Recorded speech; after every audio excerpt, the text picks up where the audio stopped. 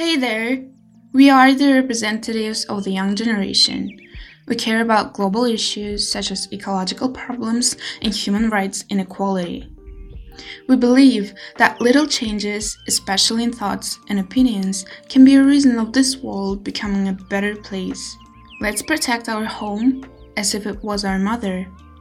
My name is Annie, and my knowledge about nature is not much than yours. However, don't you mind if we will learn together?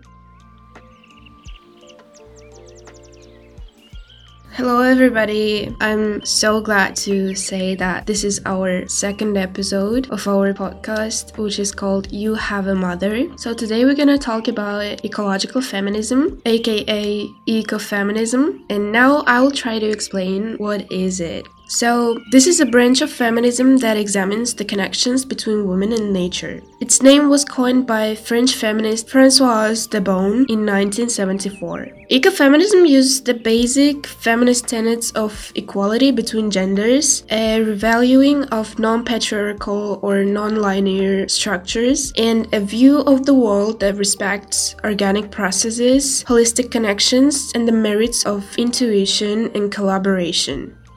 To these notions, ecofeminism adds both a commitment to the environment and an awareness of the associations made between women and nature.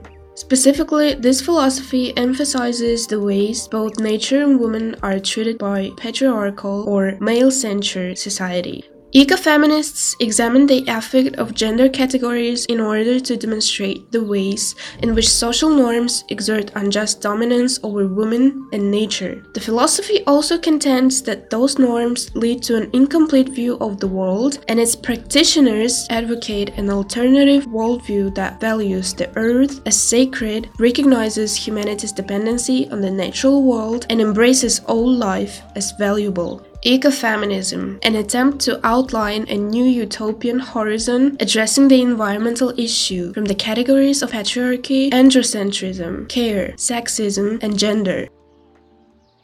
So now I will give you some examples of ecofeminist movements, and one of them is the Chipko Andolan movement in India, a forest conservation movement that was led by indigenous women who were affected the most by the rapid deforestation in the 1970s. Another example is the Green Belt movement in Kenya, founded by Wangari Maathai in 1977. This was set up to respond to the needs of women in rural areas of Kenya who reported that water supplies were drying up, food supplies were no longer secure, and they had to walk further and further to get firewood for fuel and fencing.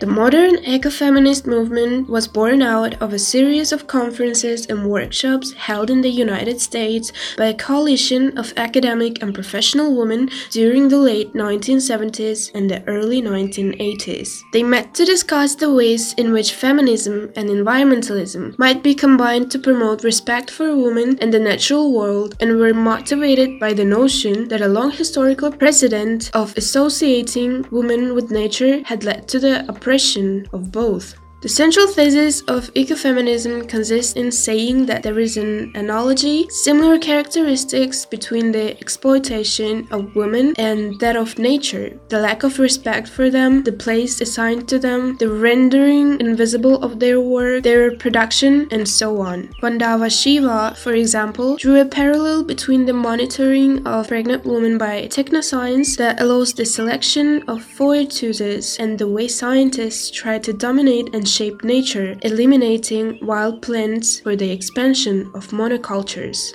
Ecofeminists show that these oppressions are connected, that they reinforce each other in patriarchal culture, but it is through very concrete struggles that they have come to articulate feminist and ecological issues, to intersect the battles against the dominations suffered by women in nature and thus allow their emancipation. Ecofeminism developed through the collective, inventive, creative, non-violent experience of women and not theoretically. Early work on ecofeminism consisted largely of first documenting historical connections between women and the environment, and then looking for ways to sever those connections. One founder of ecofeminism, theologian Rosemary Ruther, insisted that all women must acknowledge and work to end the domination of nature if they were to work toward their own liberation. She urged women and environmentalists to work together to end patriarchal systems that privilege hierarchies, control, and unequal socioeconomic relations. By the late 1980s, ecofeminism had grown out of its largely academic environment and become a popular movement. Many scholars cite the feminist theorist Anastra King as the cause of that popularization. In 1987, King wrote an article titled "What is Ecofeminism?" that appeared in The Nation.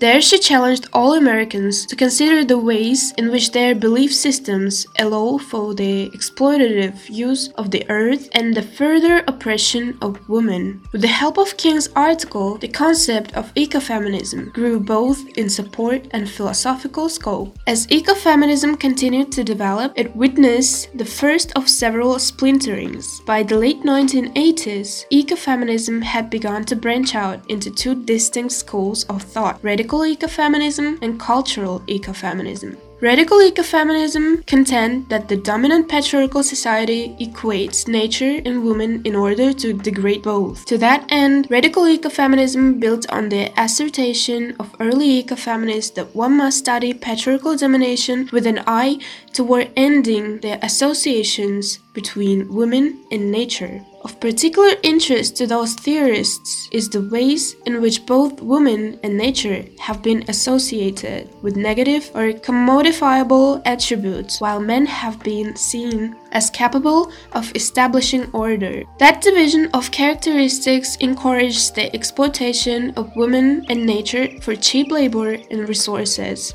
Cultural ecofeminists, on the other hand, encourage an association between women and the nature. They contend that women have a more intimate relationship with nature because of their gender roles: family nurturer, a provider of food, and their biology: menstruation, pregnancy, and lactation. As a result, cultural ecofeminists believe that such associations allow women to be more sensitive to the sanctity and degradation of the environment. They suggest that this sensitivity ought to be prized by society insofar as it establishes a more direct connection to the natural world with which humans must coexist. Not all feminists favored the bifurcation of ecofeminism. Some women, for instance, worried that cultural ecofeminism merely enforces gender stereotypes and could lead to further exploitation. Others wanted a greater emphasis on nature-based religion, while still others insisted that a celebration of Western organized religions could accommodate nature-based worship. Those same groups also differed with regard to the romanticization of nature and the roles that various practices, such as vegetarianism or organic farming, ought to play in the application of ecofeminist principles. As a result, the movement continued to grow and expand in order to accommodate those variations, and most self-identified ecofeminists celebrate the myriad definitions and applications available under the general rubric of ecofeminism.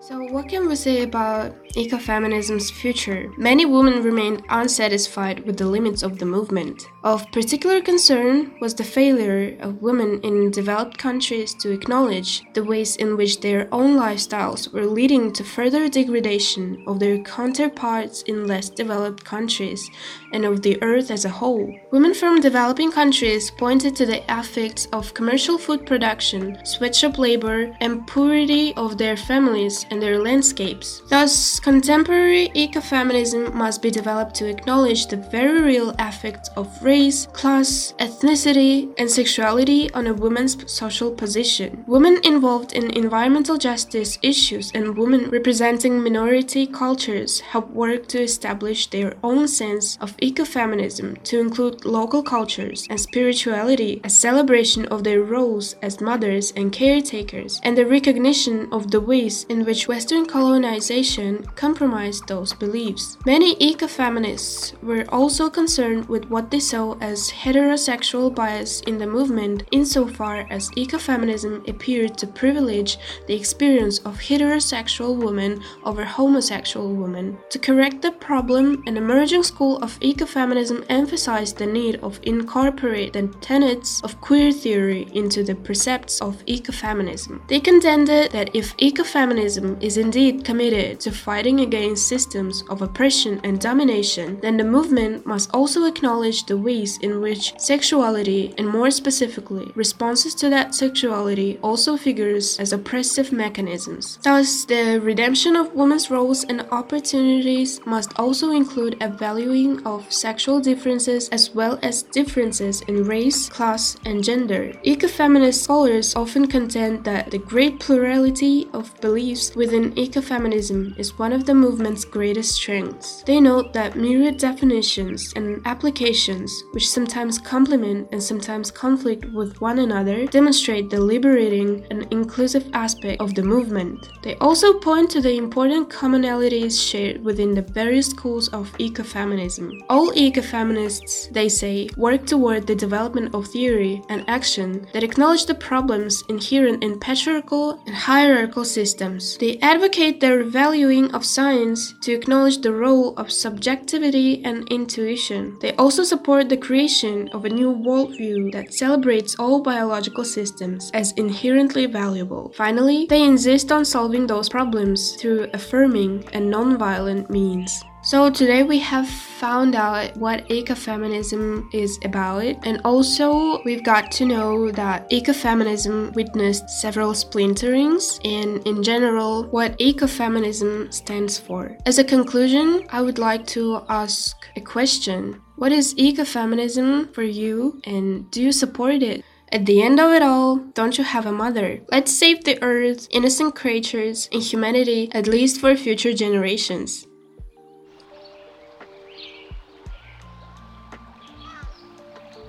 Thank you, dear listener, for being with me today. Follow You Have a Mother on Instagram, listen to our podcast every week, and share it with your buddies. We would be so glad if you did this. Take care, and bye for now.